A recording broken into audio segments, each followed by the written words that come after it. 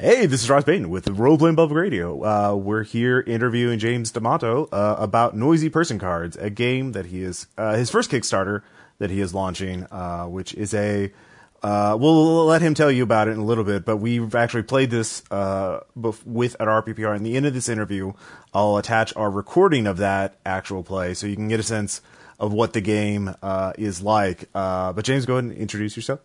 Hey, Ross, thank you so much for having me on. I am James D'Amato of the One Shot Podcast Network. So if you're into RPG podcasts and you talk about that online, you might have at least encountered us before.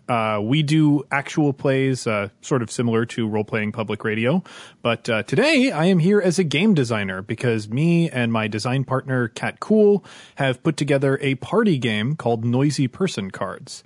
And the basic point of this game is to encourage the people that play it to use character voices at the gaming table when they sit down to play role-playing games. Both Kat and I love playing with voices because we think it makes the games a little bit more compelling, gets people further into their characters, and we know not everybody is comfortable playing like that. So we wanted to gamify a way for people to train themselves to do that. So if you're interested in using voices more at the table, or you're already really good at it and you sort of want to hone your skills, Noisy Person Cards is the project for you. Awesome. Yeah, no, it was quite fun. We really got into the silly voice kind of aspect to it. In terms of the game mechanics, it's a very quick game to learn. There's a free print and play version available on your website, which I will link to in the show notes. And are there going to be additional rules or any other new mechanics introduced in the deluxe, printed Kickstarter version? Yes, absolutely. One of the things that we're actually working on in the social goals of the project is, since we're sort of entering that Kickstarter lull and doldrums, we are going to be introducing new rule sets as part of social goals for the project. So people who have already backed don't need to add any more money or anything to it. They just need to do things like talk about the game to unlock new written ways to play. To explain the mechanics a little bit, basically, it is the same as your basic Apples to Apples or Cards Against Humanity setup. It takes place in rounds, and every round someone is a judge, and they will present the table with a character card, and the folks sitting around the table will have phrase cards in their hand that'll have like little pithy fantasy one-liners written on them. And you will try to match your phrase cards to the given character card. For instance, you could have a kobold or a lich as the character card. You'd want to pick a good phrase card for it, and then you attempt to read that card aloud in the voice of the character that you've been presented with. The judge decides who was the best at it, and the rounds sort of progress from there. So we want to introduce different elements of like using those cards. One of them, because we wanted to make the mechanics a little bit more complicated than the regular party game mechanic. I think a lot of people are familiar with it. And if you're a gamer, you're used to something like a little bit more rich and lush in your mechanics. So we developed something called the modifier. We decided to call it the modifier. They're little like descriptors for characters, and they're on the bottom of every phrase card. So if you draw a skeleton as your character card and you go, well, skeleton's kind of boring, you can look at your phrase cards for a descriptor that would change and make that skeleton a little bit more interesting. So you could apply a descriptor and make it an uncomfortably sexy skeleton. And then everybody at the table sort of has to deal with that new information, and it'll inform their character voice. And we use this mechanic for several different things in the game. Like if you are the judge and you just want to make it more interesting, you can apply the descriptor. If you feel like you just can't do a voice that round for whatever reason, like if it is a skeleton and you're like, I really can't do skeleton voices, I've never been able to do it, you can pass that round by applying a descriptor to the skeleton. So even though you're not participating in the round, you have made the round more interesting for everybody else. And finally, we use it as a tie-breaking mechanic. If you are the judge and you're trying to decide between two players who just did really, really good reads on what you put down, they can start a duel, and each one of them will grab a descriptor from their own hand and add it to the card and any existing descriptors, and that will make it like a really complex, ridiculous voice, and the person who pulls it off the best wins. In one of our variant plays, you will pick a descriptor for your opponent and challenge them to do a more ridiculous voice than they would have picked for themselves. So we'll have a couple finicky rules like that that will be written into the final version of the game if people unlock them.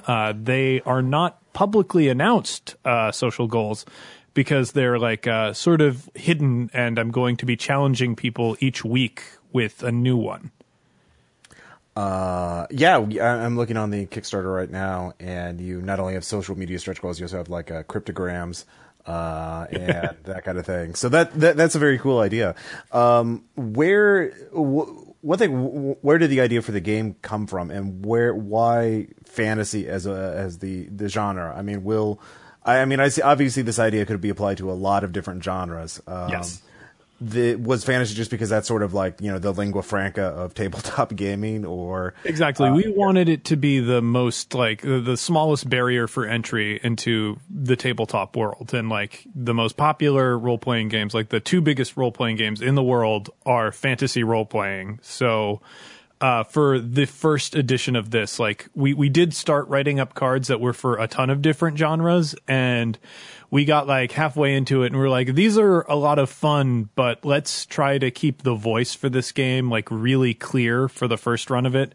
And then in the future, we're going to do, more like sci-fi and like Shadowrun type things, and like Cthulhu type things, because you have to serve every audience. But we started with fantasy. The idea actually came from another game that is also a Chicago-born party game called Utter Nonsense.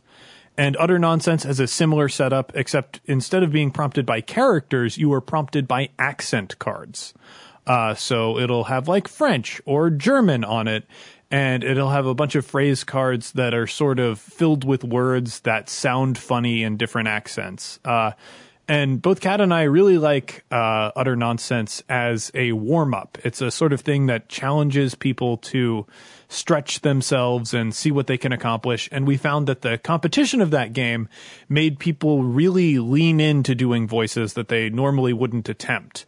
And even though Utter Nonsense is a lovely game, we just didn't feel like it translated to the role-playing mindset enough to just be a warm-up that you could confront any normal player with. And we also, like, there are some accents in that game that are, like, Indian or Japanese. And, like, it's some things that, like, obviously you're playing the game, you decide what cards you want to use and what cards you don't want to use. But it's the sort of thing where not everybody is comfortable with that. So we wanted to move it to a territory where everybody's sort of comfortable because they're all fake. And so there's no way you can offend kobolds.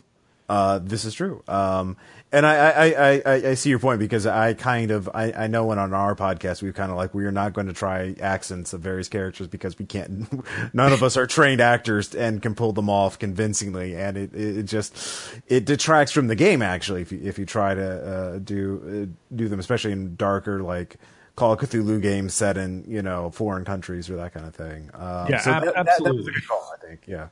And Thank you for that. So you're not alone in that. I could see the dilemma. And it's interesting. The rules you mentioned, we actually did have different players reacting. Like Caleb, for example, would always his idea was like, well, the passing is the obvious strategy. Well, you're not getting any points. I'm passing. That's what the winners do, So because you can be sort of like the god of your own world and just make your friends do whatever ridiculous voice you want them to do.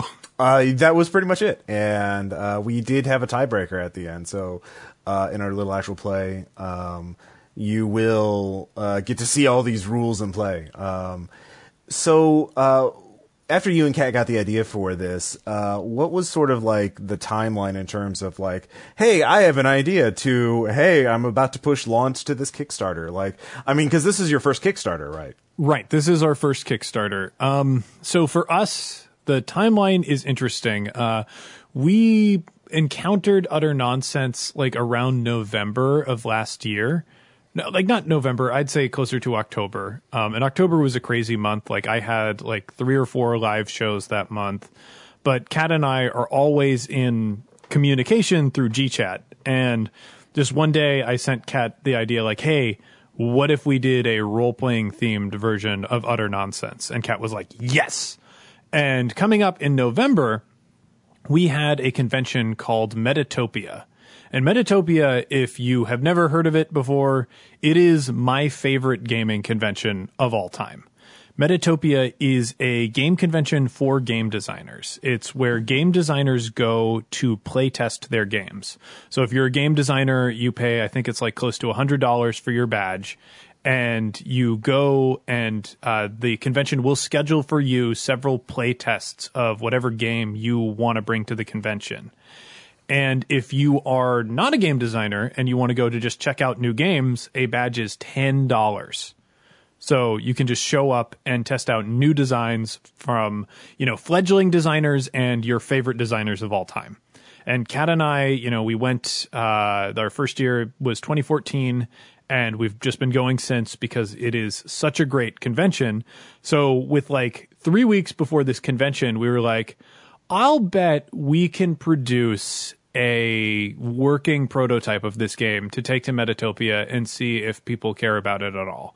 So in a weekend, we wrote up the print and play edition, and like the edition that is up now for the free download is basically what we wrote. I think there have been a couple edits, and there are still some grammatical errors and whatnot in that, but it's all basically the same thing. We did that in a weekend. We edited it the next weekend.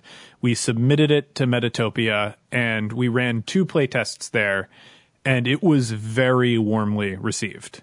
So from there, we were like, okay, yeah, we want to kickstart this. Let's write out the rest of this game. Let's get it out there to Kickstarter and show people this game. So we had originally planned to kickstart around January, and the reason that we did that, for anybody who's contemplating doing a Kickstarter project, you want to kickstart something after the new year. For tax reasons, because if you are kickstarting a project and you are paying your taxes at the end of your fiscal year in December, if you collect Kickstarter money in December, you will be taxed on all of that money before you have spent it all. So you can't write it off in the way that it needs to be written off. So you can actually do some damage to your business by like taking away a big chunk of your money from the outset. So if you're thinking of kickstarting, yeah. And there's also the practical thing of like, if you do it in December or November or December, you're also competing with Christmas shopping, which could, depending on your project, damage your potential for a good project. Or I mean, exactly. Yeah. So yeah, you don't want to mess with that time of year. Like it's a rough time. Everybody's spending their money in other places. So we were like, okay, let's do this in January. And we went through December. December was another crazy month of like traveling and seeing family. So no work really got done. Then we came back in January and we had to catch up on all of our recording and whatnot because we're working on one shot at the same time. So it came to February, and February was when we were like, okay, let's sit down. Let's really power through this and work out the logistics for this project. And we found out that if we were going to kickstart, it was going to have to be in late March or, in the middle of April. So we were like, okay, let's try and write this thing like we're going to launch in March and actually count on launching in April. So we wrote it. And I will say it is easy to write 100 phrases for a project like this. It is easy to come up with 50 character cards and 100 descriptors for a project like this. It is really hard to do it for 500.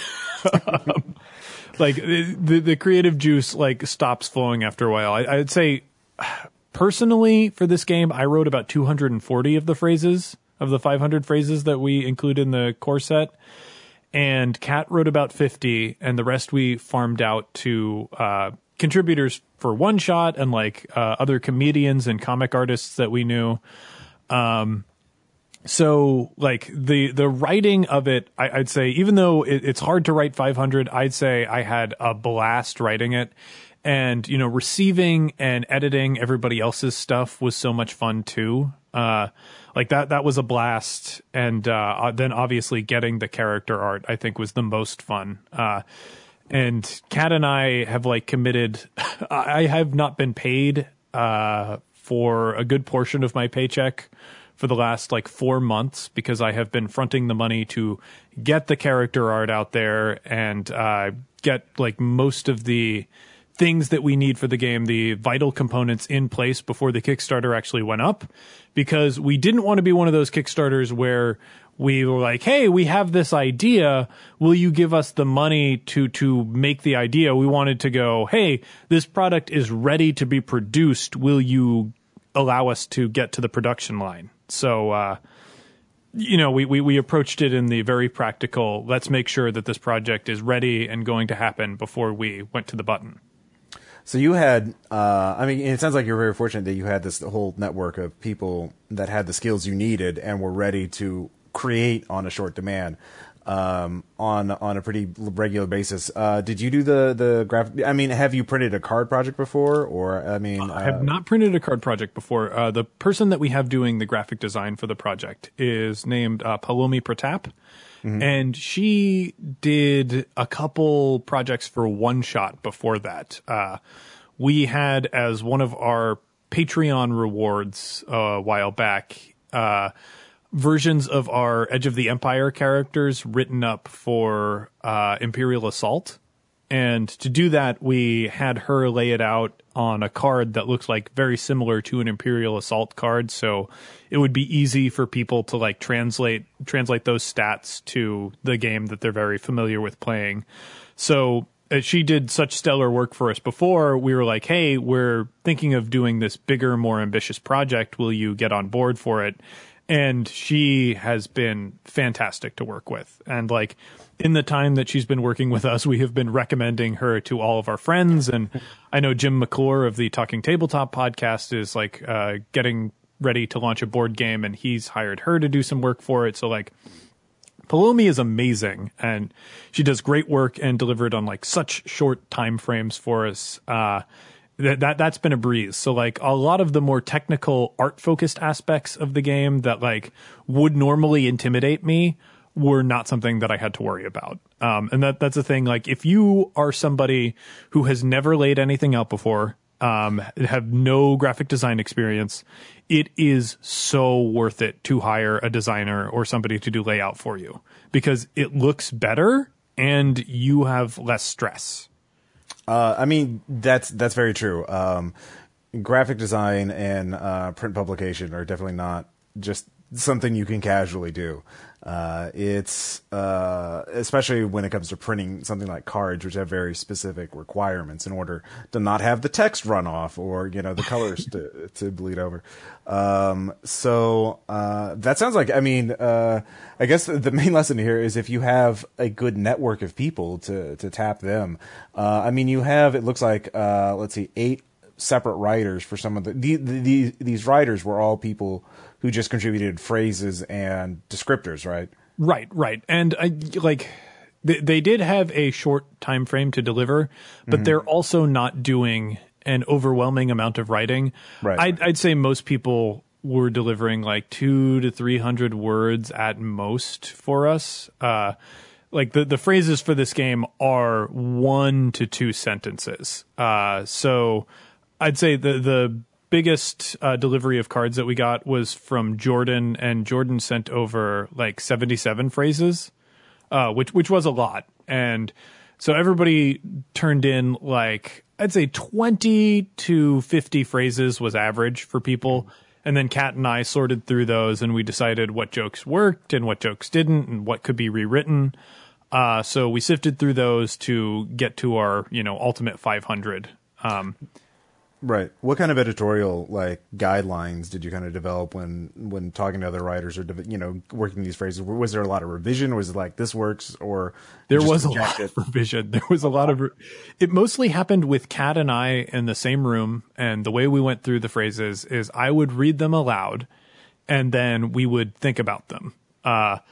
And we had like a red, yellow, green situation where like a phrase could pass or fail, or it would become a yellow phrase, which means I would need to sit down with it and rewrite it. And I would often come back with like 4 or 5 different revisions or rephrases, or like playing upon the same theme that the original author was working with. So that ballooned our phrase count too, because like I remember one person turned in a card that started with "Dear Demonic Diary," and that was like such a brilliant concept for us, and we're like, this phrase, like the "Dear Demonic Diary" phrase is okay, but "Dear Demonic Diary" as a concept is so brilliant that we have to see where we can take it. So I think there are like 3 or 4 Dear Demonic Diary cards that just ended up in the final set because they were so much fun to write. Did you ever incorporate the other writers into that, or was that just like once you got the phrases, you polished them, worked them over, and then they went in the cards, or not? Once we got the phrases, we worked them over and put them in. Part of the reason for that is it cuts down on the chain of communication. You don't have to email something off and then wait 2 or 3 days to get a response, or like, whatever time it takes for creative people to do a thing that they need to do. Like, we've all been there. We know what that's like. So we did most of that revision. A lot of the cards are a collaboration between our authors and Kat and I. But, given the opportunity, like in the future, I would definitely want to give people the opportunity to rewrite their own phrases. Though the one hesitation that I had about it is I didn't want to go back to somebody and say, hey, these phrases are no good. Like, it's a weird thing to do. And a lot of the people who are contributing are not just like professionals working in the industry. They're professionals in the industry who are my friends. Right. So I don't want to say like I'm making a judgment on this, like this isn't funny or something like that, because all the ideas that we got are good. And most of the phrases that we rejected are because like it's a little too inside baseball, or a lot of them were sort of meta references to role-playing games, and we didn't want to lean too far meta because a lot of them are character cards, and you want those character cards to be saying things that people would say in the world of whatever role-playing game you're working in. So like most of the rejected phrases and the rewrite phrases were something along those lines. Okay. So it just made the collaboration easier for us. Sure. I mean, you were on, it sounds like you're on a very, by Kickstarter project standards, a very quick timeline. Especially compared to like Red Markets, which has been into work for years at this point. Well, that is such an unfair comparison between the two, because Red Markets is a role-playing game, like a role-playing game compared to a party game. Like if you look at party games like Cards Against Humanity or Super Fight or Utter Nonsense, like how long really do you think it takes somebody to write something like that? That's a good point. To them, it's a different genre. Yeah, I mean that is a good point. But that's something you have to think about when you're a Kickstarter project runner. Is like how much time do I want to have with collaboration when I'm working with these people, and like how do I work professionally with somebody who's also a friend? Like again, like that. This does, how do you like? We've talked about critiquing work on Game Designers Workshop before, and like how do you critique something that's actually useful, and that kind of back and forth. It's a delicate issue, and certainly something to be aware of when you're running a project. And the other thing, like the real thing about critiques is it takes a certain set of notes, because that creator who sent that card to you, they think it's a good card. Like they wrote it up and they sent it to you because it's good work on their end. And you, as the editor, what's wrong with it, and they don't. So if you're going to send it to them to have them send it back to you, you need to be able to clearly explain why it needs to be revised so that you can give them a fair chance at coming back to you with another good concept. Yeah. And like, there is a solution for that, and I don't know how to do that. So I opted to do our thing where we sort of reached in and collaborated with them and changed their words around. Okay. I mean, part of that, I guess, would be the initial sort of like, here's what I need from you kind of thing. But there's always going to be something that you overlook or forget.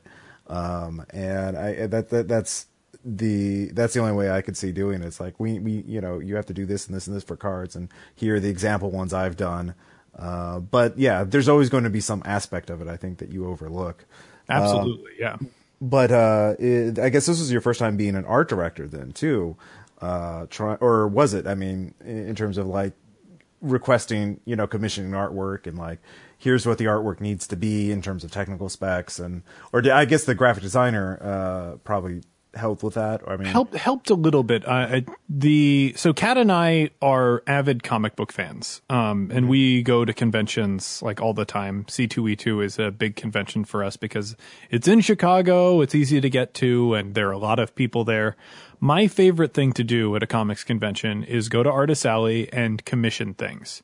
I have all over my wall just a huge, vast collection of original art that I've gotten from different comic book artists, where you go to them with a concept and some cash and you go, hey, can you draw me this picture of Blue Beetle saying this thing or doing this thing?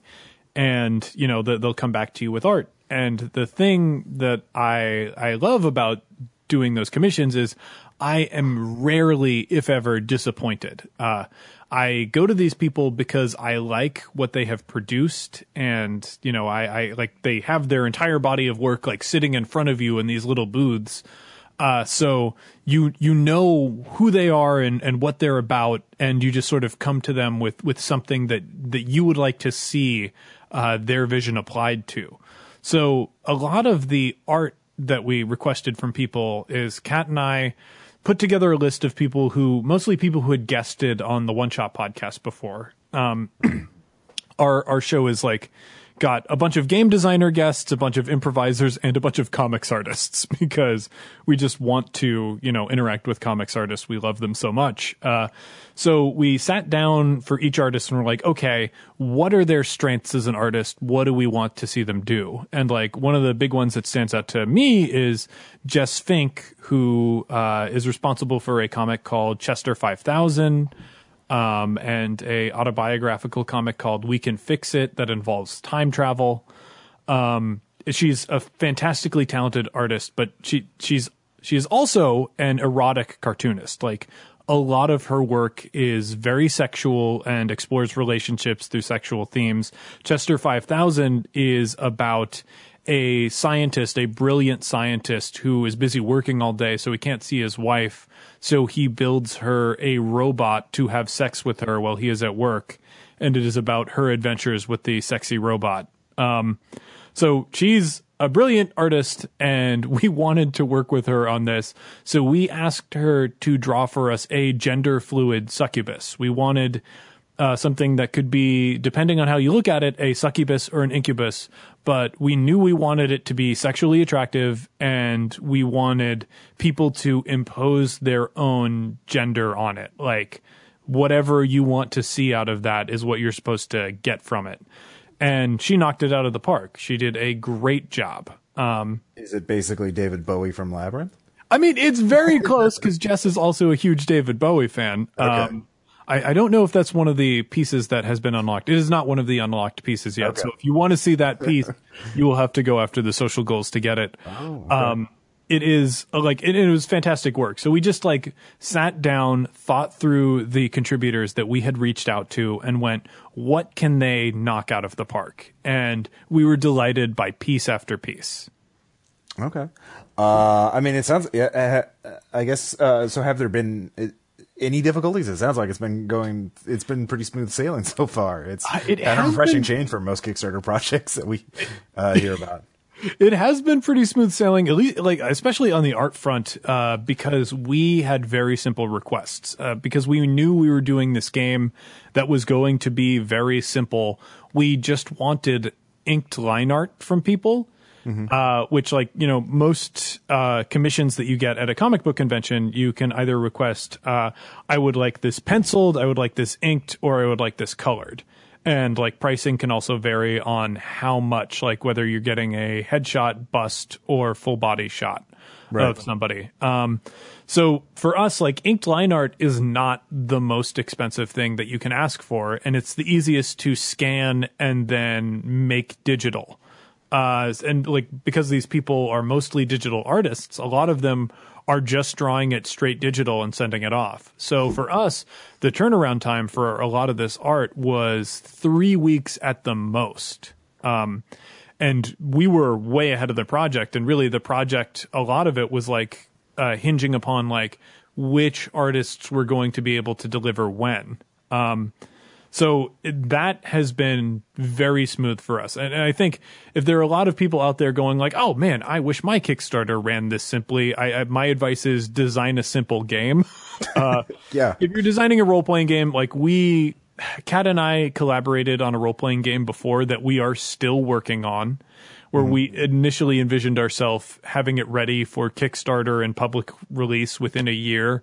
And now I am laughing at that overly optimistic past version of us. This game was really one of the reasons that we did it is we wanted to familiarize ourselves with the whole Kickstarter process. And, you know, we wanted to know what worked and didn't work. So we designed a game that was easy for us to write, easy for other people to create art for, and easy for a graphic designer to put together. And the fact that it was fun too. I think, I mean, your Metatopia experience sounds like that was kind of like, yes, this is the right decision to do. Yeah, if Metatopia had not worked out in the way that it did, it was a crazy experience. Like our first playtest went pretty well. Like playtests either generally go horrible or pretty okay. But the second playtest, like 10 people showed up at the table for it. And I really think this game works best when you're in a crowd of like 5 to 10 people. We were huddled around this table in the middle of this large auditorium with a ton of other board games testing at the same time. And like towards the middle of the game, everybody was like screaming and clapping and like laughing at each other. It filled the room. We were the loudest table in the room. And it was just like this sort of thing like, oh my God, we have something cool on our hands here. And that really lit a fire under us. And, you know, we were working so hard after that to put it out. Well, I mean, so this kind of became like a full-time job after that. So that was probably, or am I wrong? I mean, aside from working full-time job in that this is what I worked on during my day job. Yes. Yeah. Like I have a day job that allows me to stare at a computer for most of the day while not really having to pay attention to what I'm actually doing. So I did write I really hope none of my supervisors hear this. I did write a lot of this game while I was at work. But you know, I, as a person, am working like 60 to 80 hours a week anyway, because I go to work, I do my day job, and I come home and I work on one-shot stuff, and then I work on, you know, game design stuff. So I'm always working. Well, yeah, no, the life the life of the creative. I mean, once you're done with work, we got more work for you to do. Yo, dog, I heard you like work. But it's fun work. It is fun work. It is very fulfilling and rewarding. So once you get the project done, assuming it completes, right now you're a little over halfway over. I'm sure it will by the time it's over. Based on Kickstarter's numbers, since we hit 30% on day one, we have a 90% chance of funding. Yeah. So like it's pretty good. We've got a good shot at being where we need to be. I mean, usually projects that, if they get at least that much in day one, the only reason they fail is because like it's revealed that they've committed fraud or something like that. You know, like, oh, we stole the artwork for our video game from another video game. You know, that kind of thing. So, which has happened in the past. But oh my God. No, Kickstarter. produces some really amazing train wrecks, if you ever study that. But that's a different topic. What are you planning? Have you looked into distribution? Is this something you're going to try and send out to game stores, or are you going to support it as like? I mean, obviously, Cards Against Humanity is sort of the gold standard of party games, but yeah. Is this kind of a one and done deal, or I mean, what do you think? So it depends a lot on how the project does. We have built into it. There is a lot of cushion money floating around in that project, and we're going to see how much we need to produce it. By the end of the project, but we didn't want, like, the big thing that we didn't want is to be one of those projects that didn't ask for enough to try and incentivize to get more. So we are running a very conservative Kickstarter right now. We asked for $32,000 because that is more than enough money and provides us profits that will give us the flexibility to develop this project if things seem to be going well. The distributor that we're hoping to work with, it's not 100% confirmed because they're technically not open to the public yet, is called Black Box. And Black Box is actually, funny that you should mention Cards Against Humanity. They are the distributor that Cards Against Humanity has created. I read an interview with their graphic designer, who is the person behind it. I forgot her name, but she was talking about that. She is fantastic. Oh God, I had a couple conversations with her, and I can't remember her name right now.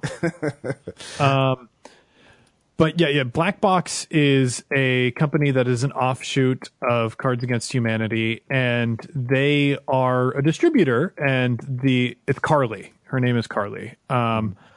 They are a distributor whose goal is to be the company that Cards Against Humanity wishes existed when they were first doing their project. Essentially, they are a distributor who, for Kickstarters, it's like a blessing. I can't wait until this is a publicly available product for people. They will tell you how much it costs to send your product to different places.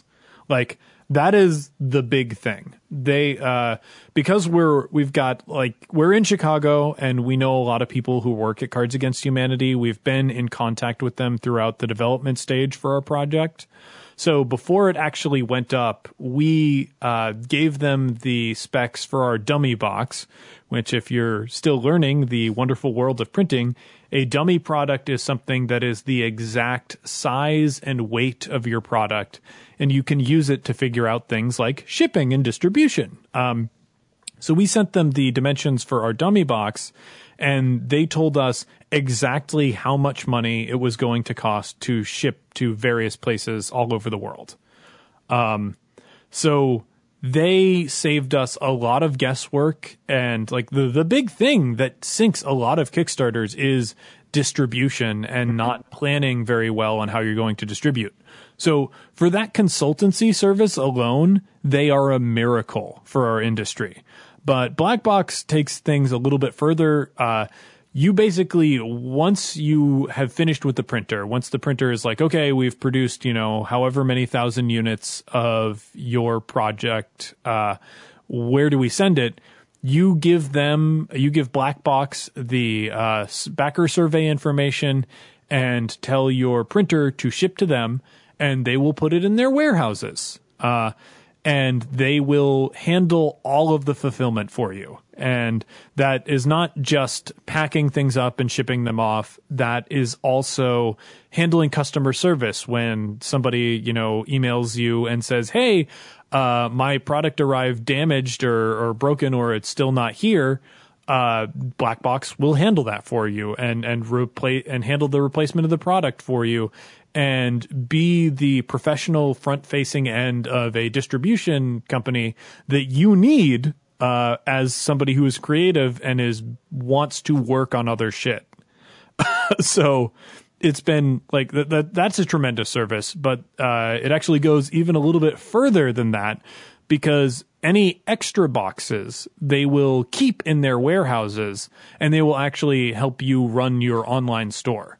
So if it looks like we're going to be a hit, like if it looks like there's a lot of interest in this project and we can develop it further, we can take some of that profit that we have built into our Kickstarter, and we can apply it to producing more units and have those units sit in the black box distribution warehouse and have them manage it. So when we want to continue selling the project, we can ask Blackbox to just, set up the store and mail things out. Blackbox also helps us get in contact with people like game stores or like major brick and mortar retail shops. Like they are representing, they're representing They're representing Cards Against Humanity and Exploding Kittens. So if you see like Exploding Kittens in Walmart or Target, like there's a reason for that. It's because Black Box is handling that distribution. They can get you into those places without you actually having to go through the effort of campaigning to have your product appear in that store. Wow, if they already have those kind of contacts, yeah, that would be kind of the gold standard of distribution. They're Cards Against Humanity, goddammit. Well, all right, fair point. So Black Box is, I guess that it's not available for everyone yet. They're still not yet. They are talking about June as a sort of soft launch with a specific client list, but they do want to open up, to everyone. Okay. So I'd say either this year or next year, this is going to be an option. And like this, if you've done a Kickstarter, you're listening to this, like, this changes everything. Like, we were looking at the Kickstarter process before we knew about this, going, as a podcaster, like, I know I have the audience. I know if I did want to produce a game, I could probably put one out, but how on earth am I going to do that? And it's like, that's how I do it. There's a solution right there. Yeah. That's one of the things we've been talking about a lot for Red Markets is looking at Caleb is obviously going to be using Drive-Thru RPG print on demand for, of course, because that's pretty much the way to go for a tabletop role playing game. Just because of shipping.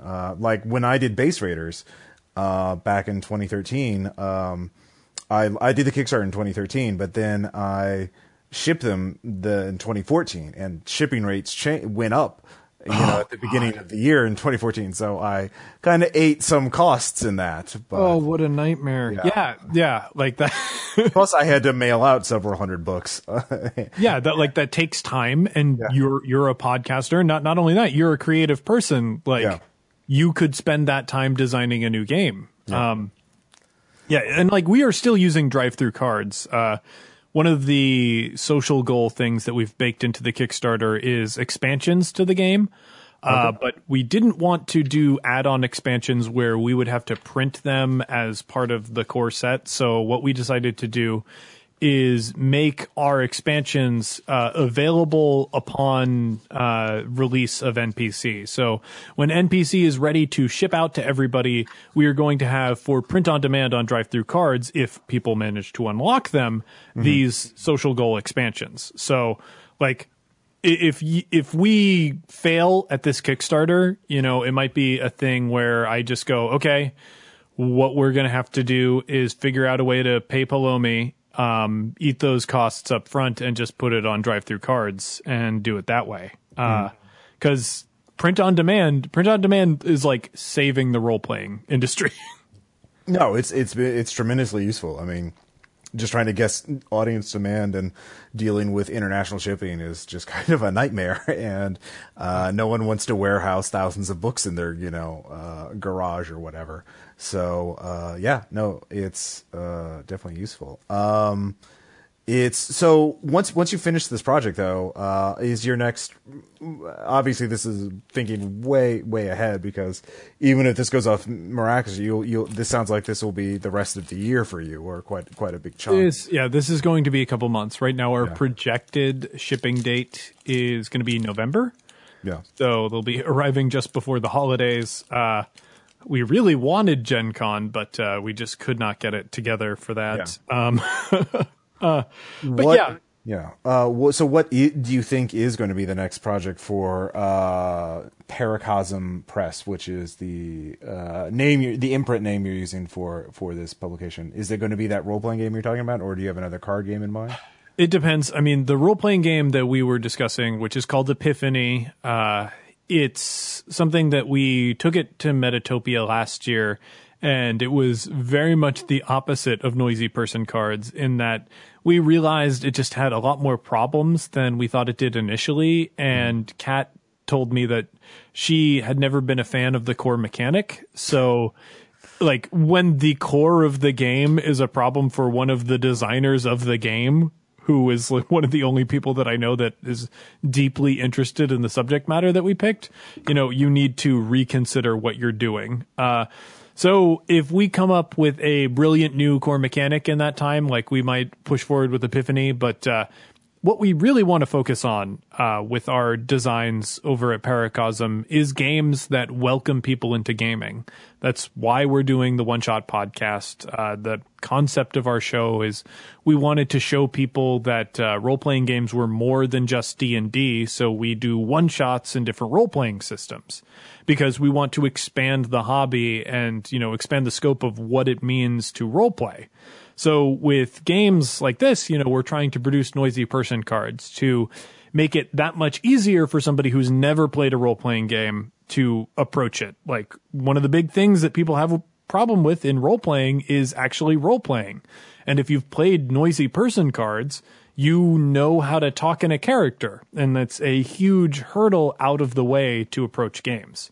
So we want to gamify the process of learning how to enjoy role-playing games. And we also want to expand the scope for existing gamers. Like, we want to challenge and push for new ways of playing and have people step outside their comfort zones.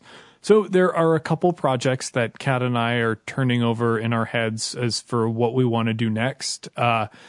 They are, like, one is Noisy Person Scenes, or NP Scenes, as we've decided to call it, which is basically an improv exercise. And it will be building off of the pulling out and portraying random characters aspect, but it's going to be baking in a lot more of what I learned as an improviser in Second City and IO, and teaching people how to use those techniques.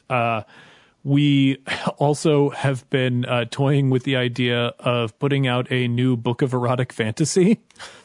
Kat and I are pretty big fans of romantic relationships in role-playing games, and it's like a huge taboo for people.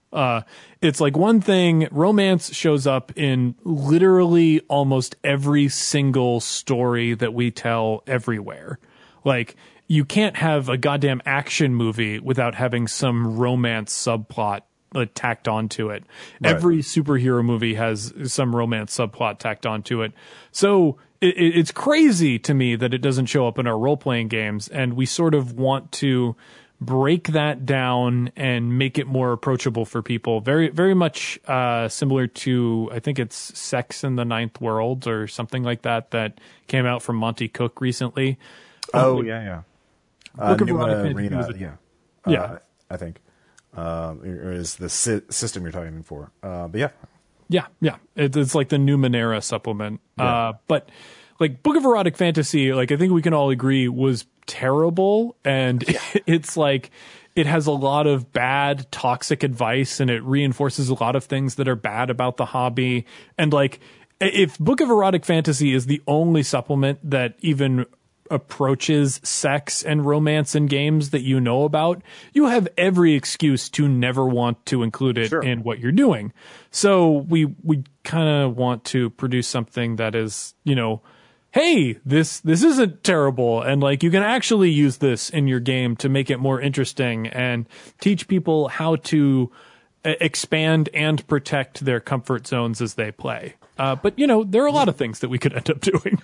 Yeah, I mean that those are really insightful points about like the difference between fiction and role playing games, and there has started to been sort of like, hey, we should look at this. Like, I do know there are a couple romantic focused role playing games out there now. Monster Hearts and Polaris come to mind, and then even in Apocalypse World they have relationship mechanics.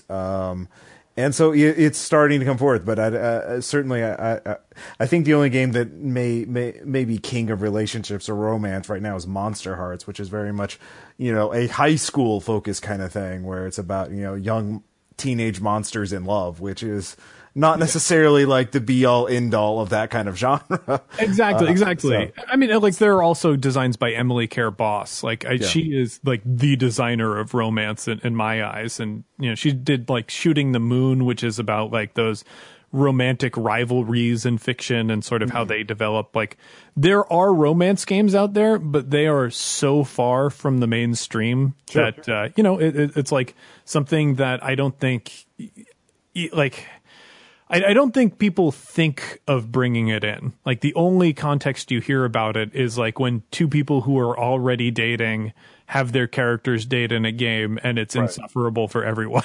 So it is a challenge. I mean, there are a lot of it's sort of like the differences, like the average role-playing game, it has to be about a troupe of characters that do something together, because otherwise why are you inviting 2 to 4 people or even more people to your house to play a game if they're all doing their own separate thing. Right. That's it's interesting. It is an interesting design space, and I look forward to seeing if that is indeed your next project. But I think unless there's anything else you want to add about Noisy Person Cards, we will in the interview now, so we can begin the actual play of Noisy Person Cards and learn Caleb's pro strategy of always adding descriptors on, which didn't get him any points, but he keeps swearing that it was the best. Yeah, you don't need points to win the game. This has been Ross Page, Role Playing Public Radio. Thank you, James, and we'll talk to you guys next time. Ross, thank you so much. Anyways. Hey, Trust Me, Role Playing Public Radio. We're playing Noisy Person Cards. This is a card game that's being kickstarted fairly soon by people from the One Shot Podcast, James D'Amato, et al. And I'm going to be judged because I read the rules first. So fine. And I cut out the card, so whoever wins this first round gets to become judge. So there's that. Is it a power we what? It's you get to say who wins and who loses. So that's pretty good. I want to decide who lives and who all right. dies. So first off, the character you're all going to be doing is a school kid, but I am going to use one of the rules to up the ante, which means I get to add a descriptor to it. Okay. So let me look. I haven't even looked at my cards yet. Let's see here.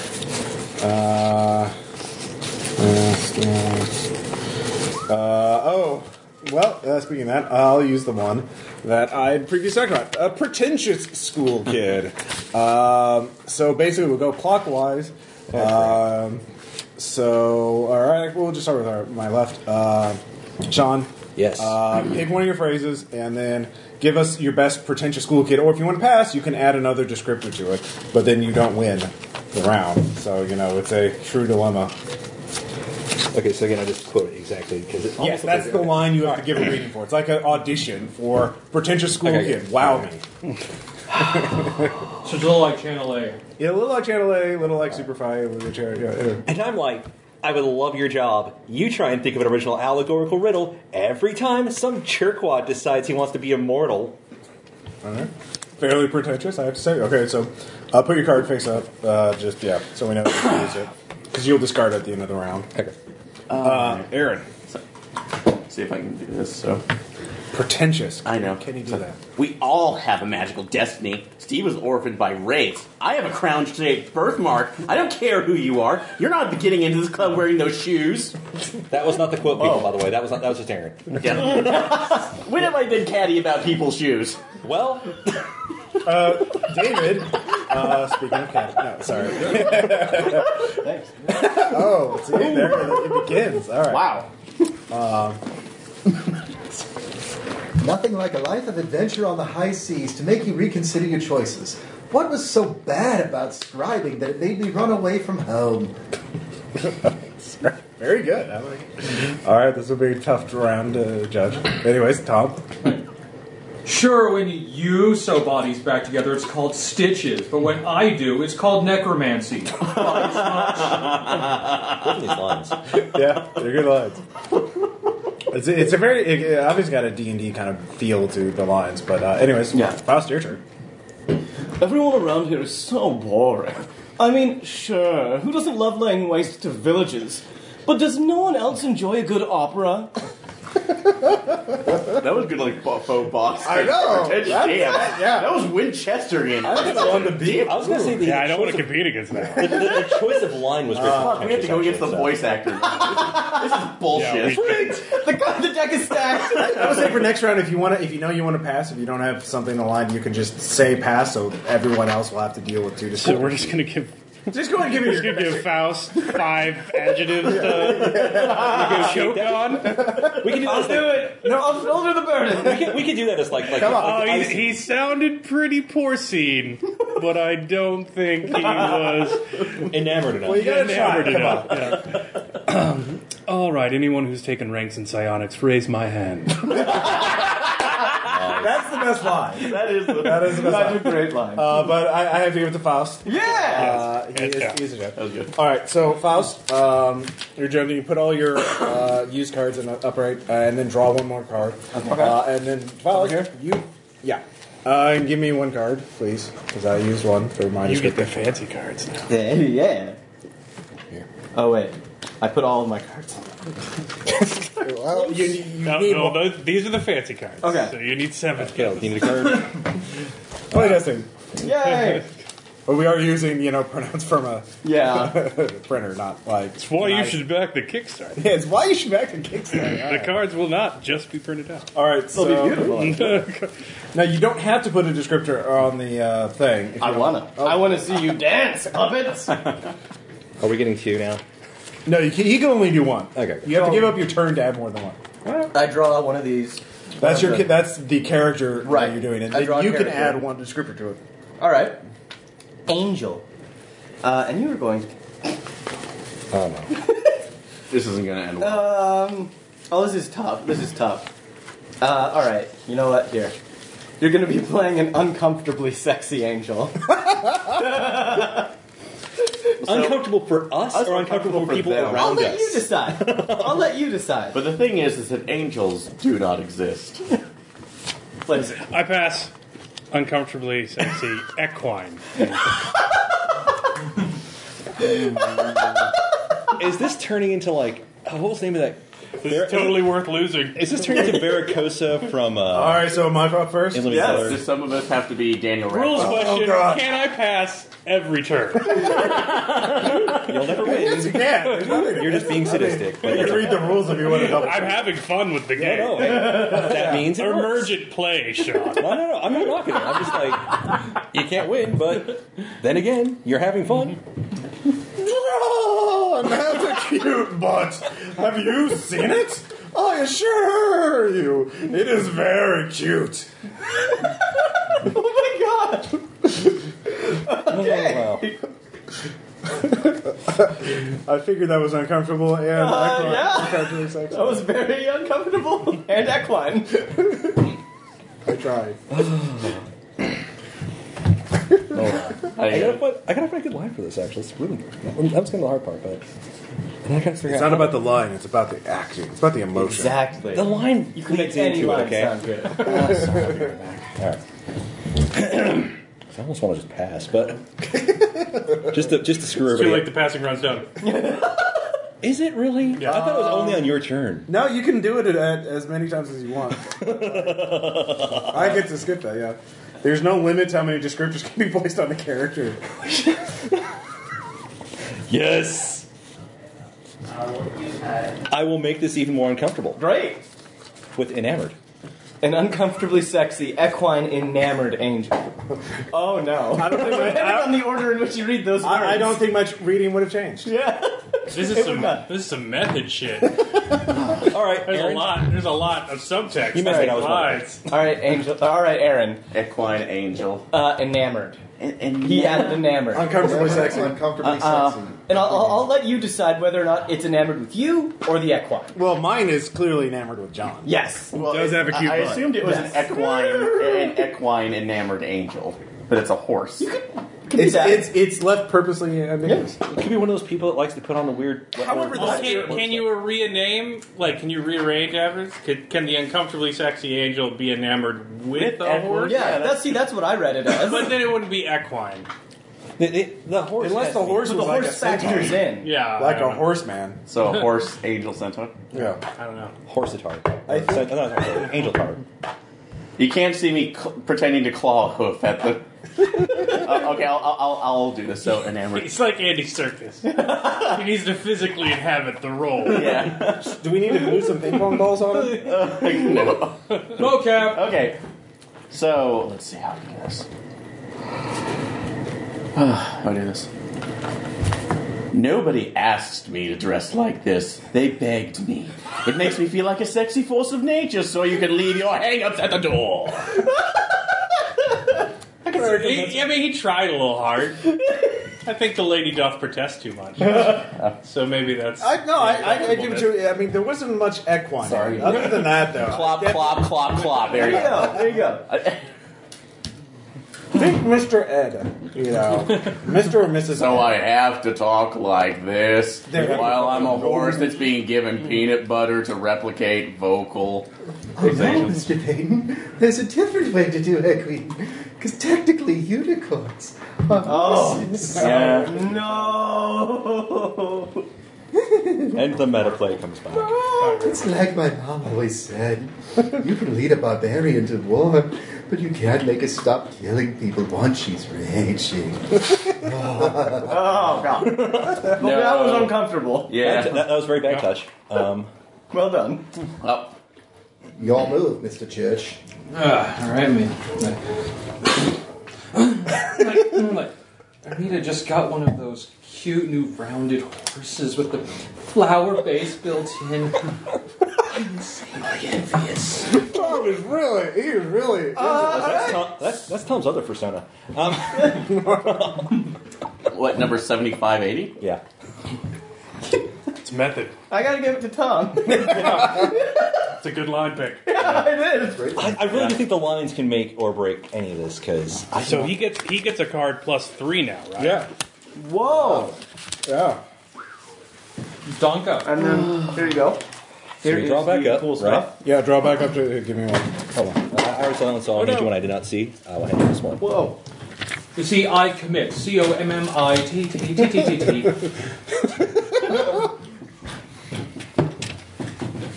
All right, Tom. What character do we get to play? The ocean.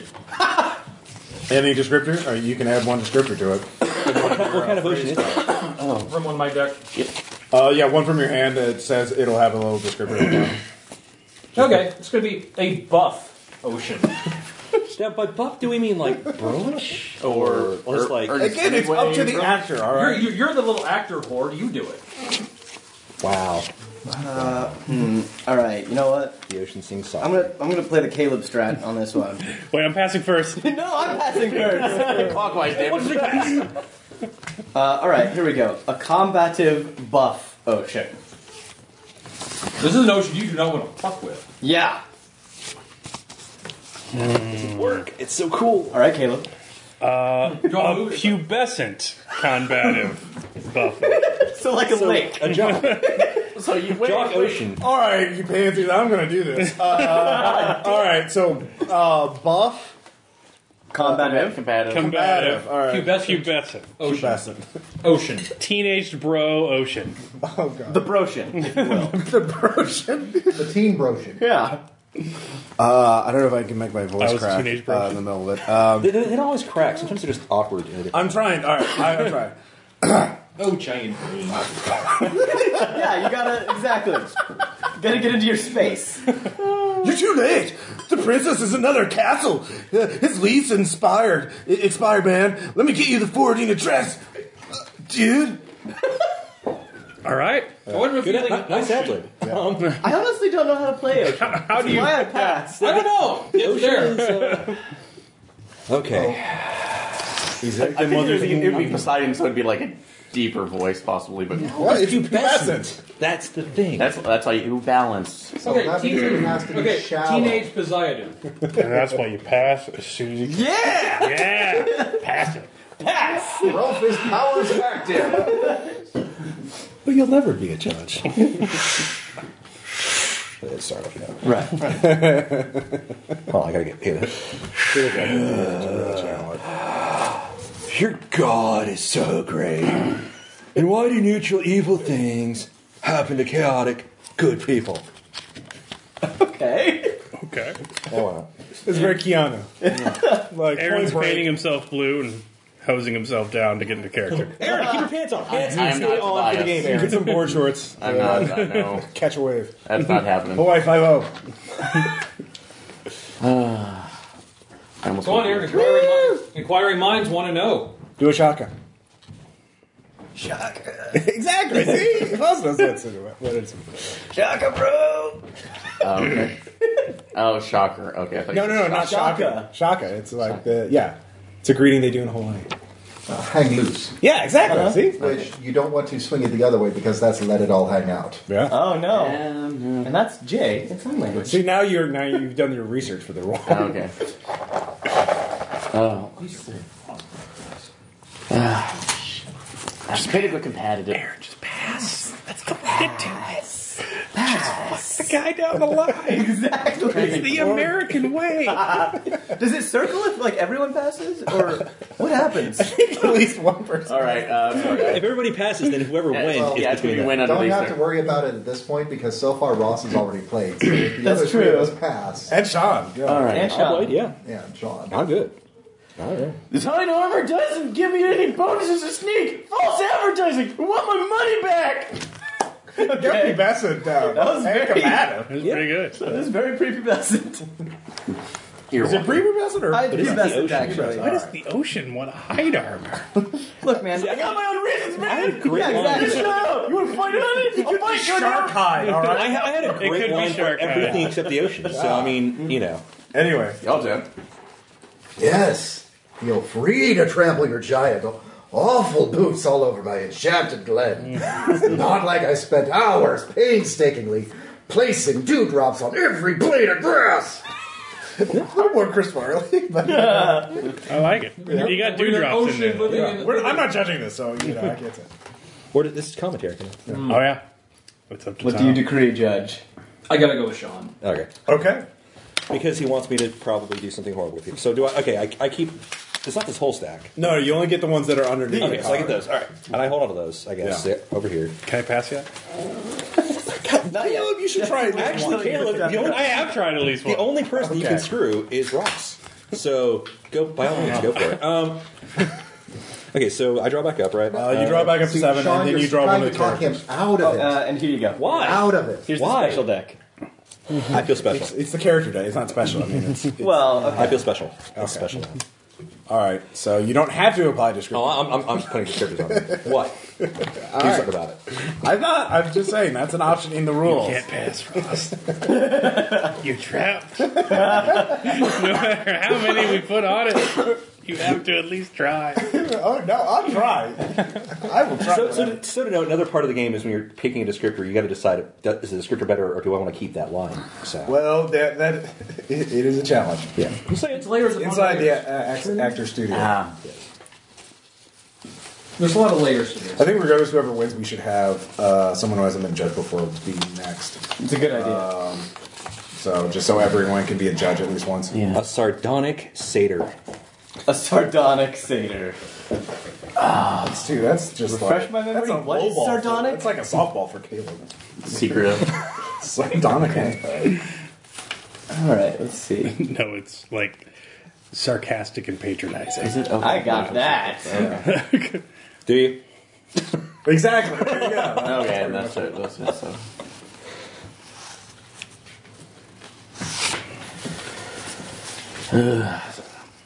You're up there. I know. Batter up. You can screw everybody else. It's always fun. Get that shit rolling fast. Almost had a tempted to not even work on there. So you know what? Screw this. Let's go. You don't need victory. The only victory is knowing you screwed somebody else. That's called a Pyrrhic victory. Let's go with the tipsy sardonic satyr. Ooh, that's actually a lot better. I like it. And by regular terms, Just he's like always the characters in Frasier at this point. Yeah. Because you really don't know what to do with that toss out there. They've just been drinking too much. They're bitter at life. And he's a satyr. So Well, satyrs need Kelsey more. Grammer with hairy legs. Hairier legs. I was about to say. Does he still crash helicopters? Whoa. I'm going to toss this coin in the air. When it hits the ground, you're going to be dead or out of my sight. Choose wisely. All right. A little bit Sean Connery in there, I think. Which I think manages Tipsy fairly well. Yeah. Granted. Okay. Cool. Do you have any ranks in medicine? I can't tell if this is a migraine or a psionic attack. Was that tipsy or plowed? It depends on your point of view. Yeah. Disarm the trap. I heard alarm the trap. Sorry. You have to admit, though, we know exactly where that trap fell. That's like, wow. The deck is stacked. Yeah, I'm sorry. It's fun. Bastard. Are you actually going to try? I'll try. For the last time. This is like your wheelhouse. Did I Tipsy pass and sardonic. I'm not passing. He might not. I'm never passing. I shall never pass either. Yay! You can count on my You shall not axe. pass. All right. I shall not pass. When I said lifetime supply of poison, I meant 1 dose of poison. It's not my fault you have a high con. Wow. That's a good line. Actually, that was a fantastic one. All right, so I really should have had a couple of beers for this. Next time. Blessings be upon you. May you always have enough money to pay your rent on time. That's a dick satire. Yeah, it is. The money boat. Wow. No, they're all good ones. Kind of torn. Man. So partially from a little bit from meta, but also because I really actually did. I'm going to give this one to Caleb because Nice. It's your wheelhouse. it fit. Wait, no, I can't pass? Damn it! The fate worse than death. You get to start us off with a bad one. I know, but it's not nearly as fun as passing. Put 2 on there. I've never played a game where it's so fun to skip a turn. I didn't look. We need to do that. All right, here's our Caleb. Did you pick a thing? Character? Yes. And now I'm looking for a card. I'm going to exploit the fact that this one was cut poorly. Wow. That's not really. Well, that's your fault, Ross. A Muppet magical trickster. Hey, Aaron. Muppet magical trickster. All right. Okay. Since it was me. So, like Loki, if he was a puppet.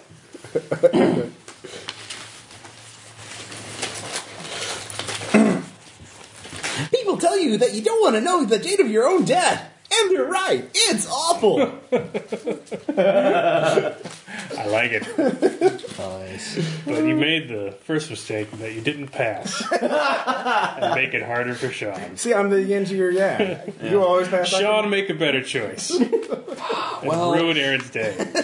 I don't know. What would ruin Aaron's day more? Outperforming him or... Oh, no. Oh, okay. Now it's Wow. getting competitive. Fight. I'm just stepping back. Yeah, I'm not sure if I can do a fossil one. I almost want to do a bad accent. I think I'm going to do a bad accent with this one. Accent. Yes. Because it'll fit with the Muppet thing, too. Alright. Oh no! I saw the whole thing, officer! No, really. The big guy hit the little guy, and then the little guy transformed into a bear. And threw a bear at the dead guy! Victim of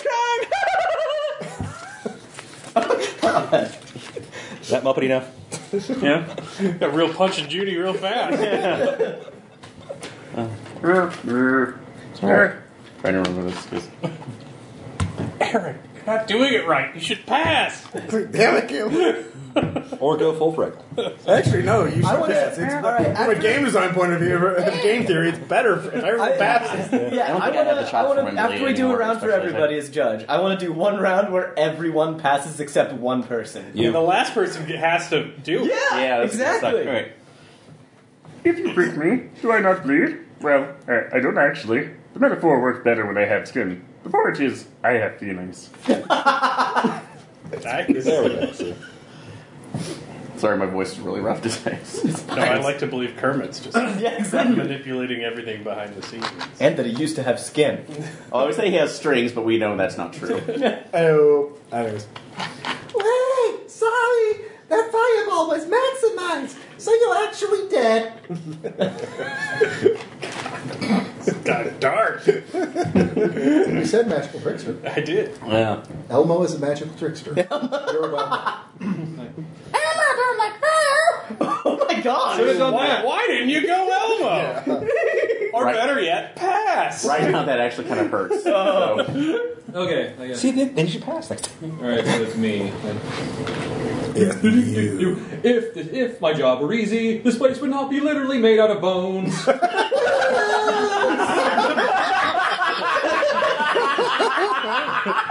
That's a great line. That's an instant win line right there. Man, there's no point in passing now. You can't. I can't. You're in the no pass position. That's terrible. No How did this happen? You're in pole position. Alright. And I said to myself, Corvette, that tome of forbidden magics is not going to write itself. You have a tough call there, Caleb. God, I don't know. There's so much anger. I gotta go, Tom. Not that I think you edged him out okay. on performance, but the Thank line you. pick was too good. I know. It's great. I don't know, Tom with the little sing song. It was a hair's breadth. I'm gonna loosely play that All right, one. but for judging, who hasn't judged yet? Aaron and David, I think? Yeah. All right. Yeah, so they're up. David judge-wise. can go. All right. Hi, Aaron. I gotta get cards. Muppets is kind of in your Yay. wheelhouse, so why don't you take this one? Yeah, you, so, all right, so Okay, Aaron. that was Rob. Okay. I need another card to pass. I mean, play. Damn it! What do you mean, damn it? Killed on this one. All right, I'm gonna make it hard. I'm just gonna make this mean then. Mean? What? Nobody's been mean yet, Aaron. I don't see why you... OMG. Everyone's just doing voices willy-nilly now. Yeah, pretty much. All right, it'll be real fun tonight. Yeah. Why is everyone a Scotsman? We're Well, in Colorado. welcome to trying to do a romantic gnome. Ooh, oh, Caleb and I have practice with this. Oh, Mip. Mip! That's right. Oh, I miss Mip. I love Mip. We have to go back to the adventures of those characters, after they survive. No, they aren't adventuring anymore. They're retired. Adventuring is dangerous. Romantic? No. Oh, yeah. No. I got Maybe this. the real treasure was the possible friends we could have made along the way. You know, if we hadn't killed all those goblins. What I'm saying is, we really need to let Goblin. David the Slayer? Good times. Alright. We all agree it would be pretty petty to leave Ferrick's body and sell his +1 sword. This is a +2 sword we're talking about here. I see the gnome, but I don't Tom, see the The romance. I would say, Tom, how many packs a day is your gnome at these days? He's a trucker. All right. I don't have any. Good, I do what I have to do. I don't have any good lines, so I'm going to make this romantic gnome draconic. Do you mean dragon or like in policy? Yes, Okay. in policy. Also, yes. Love in the gnome parliament. You're going to pass, Caleb.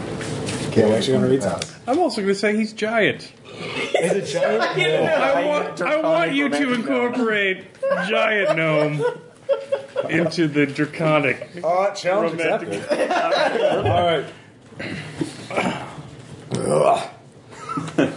We thought we could distract the Lich King by making a battle vampire queen, But darn it, if they didn't fall in love. Oh, that's no fair. You got a great line. You did quite well there. Yeah. Crap. And You set him up. So, I'm just saying, the right move is always pass. See, I would pass in this case because actually now I can't look through that. Yeah, much, you right? can't. I was really thinking you go for your Canada voice actually. No. Okay. All right. So a romantic giant draconic. How do you even work draconic the fuck with that ad lib? He managed it. He worked it in there. Think Churchill. Sometimes I look at the moon and wonder if the one I am to love is doing the same. Then I wonder if they are the moon, which I can totally reach, and I have to free them. It is how it must be. Love is complicated. It's a fucking soliloquy. Damn it. That was a perfect line. Line choice makes this thing. Man, I'm actually going to have to give that one to Sean because that's going by the original 10. Sorry. So I'll process too. Yeah, so you go. But I can't take that. So David's the only one who hasn't judged. Yeah, where's the... Let's see the things. Give them the special cards. No, I guess I character cards, not special cards. The special cards. Oh, yeah, discard. Over there. Are these they? Oh, You yeah. could So, for this last one. We could do one just based on the pictures. If you want to just the pictures? There's Find a picture. Yeah, there's find a about picture like one. 5. There's some of them that just have pictures. Yeah. Find a picture one, David. They could tell you a story. Oh, I need one. Yeah. Probably. All right, guys. So your challenge is to voice a famous bar patron. a famous... Okay. Famous bar patron. I can't do a Norman A impersonation. large woman shopping in the 90s. Oh, bar with one R. Hey. I can only think of Cliff Clavin. So I seriously went back to Cheers for that, but you know, I don't know. Let me get a beer for this one. Appropriate. Now, see, this is not just going to the bar where everybody knows your name. Everybody knows your name in any bar. And Tom, go. See, at that point, we can just do any character we want, so... Somebody add something to that. All right, here we go. Yeah.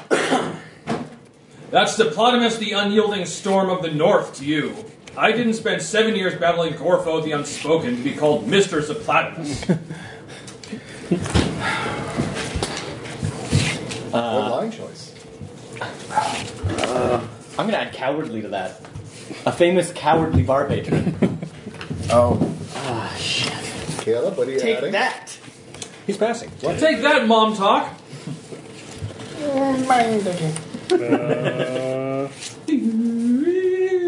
Let's say he's also squeaky.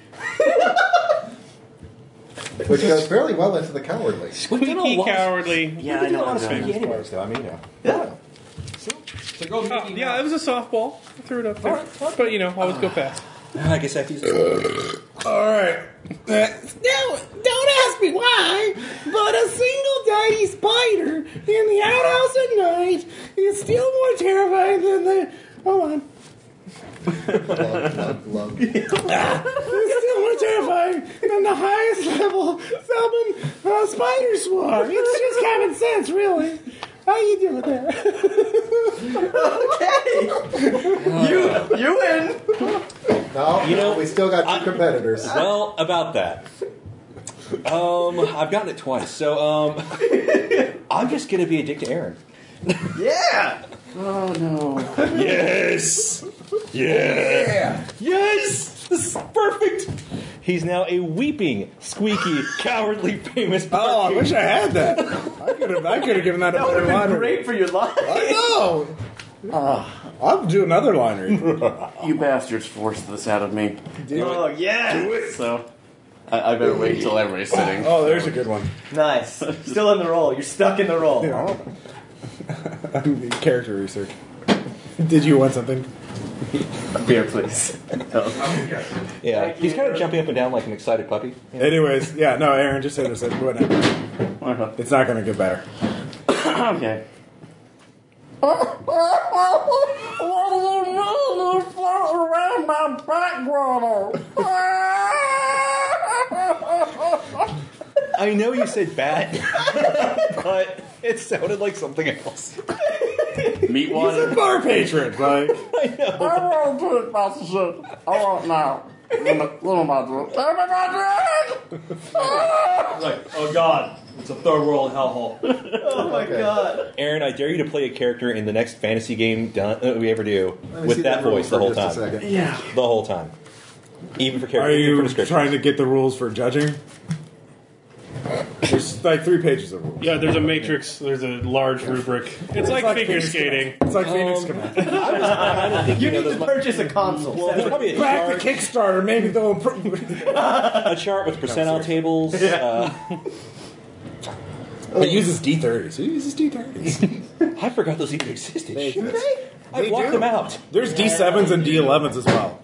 And D16s. I own a game that uses all of those. They're very not Actually, Faust, there's a D2. It's called a coin. You just have to spoil that right away. It's incredibly obvious. It's not, you're not exactly the Sphinx there. Emma. No. Are you trying to split the cards? No, that's not what I'm thinking. Tom had a softball with just a famous bar patron. Oh, you're talking about Tom, yeah. can you say your line again with all of those? Oh, he gets a redo. I want to weep. Yeah.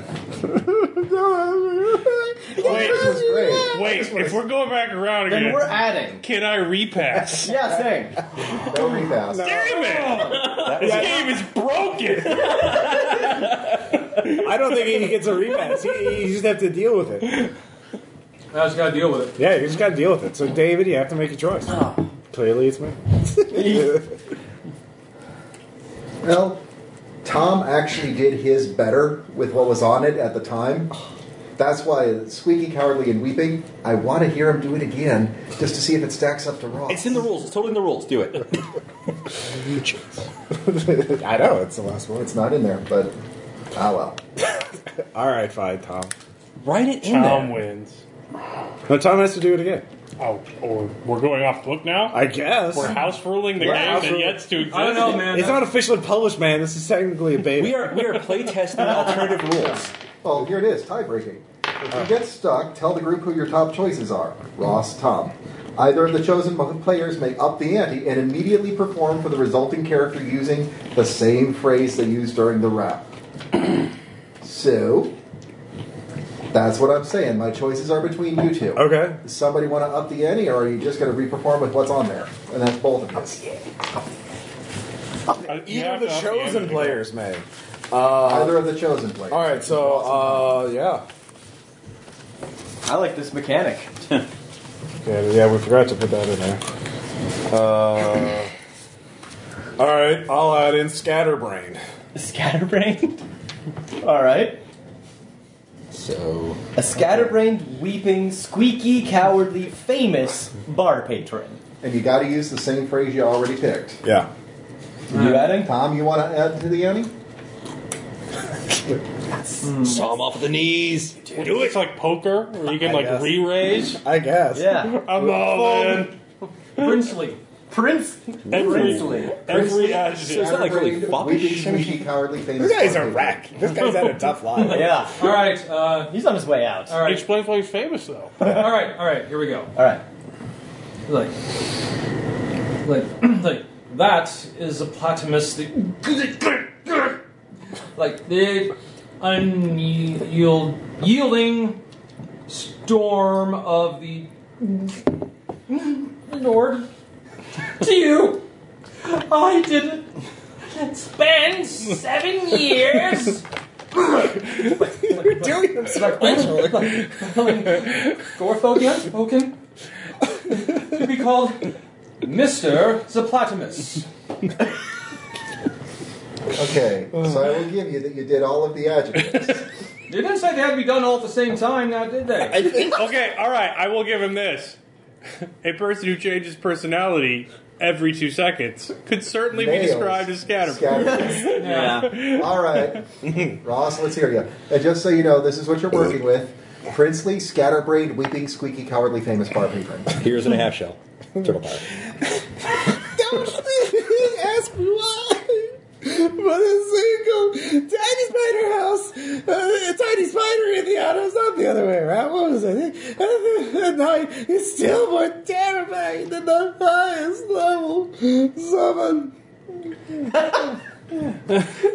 What's going on? Well, oh god, it's more so terrifying than the highest level summon spider. Sorry, now give me more beer, you servants. No ad-libbing. I think ad-libbing is perfectly fine. Gotta give it to Ross. He managed to hit most of them at the same time and threw in that last little princely stinger. All right, so I think that's the Ross wins. There's a reason why we had to do that last bit. so NPC card, or noisy person cards. It should be on Kickstarter by the time you listen to this. It's good fun. It's good fun. It'll be more fun with real cards than are paper cut out at 1 a.m. All right, bye. Talk to you later. Bye.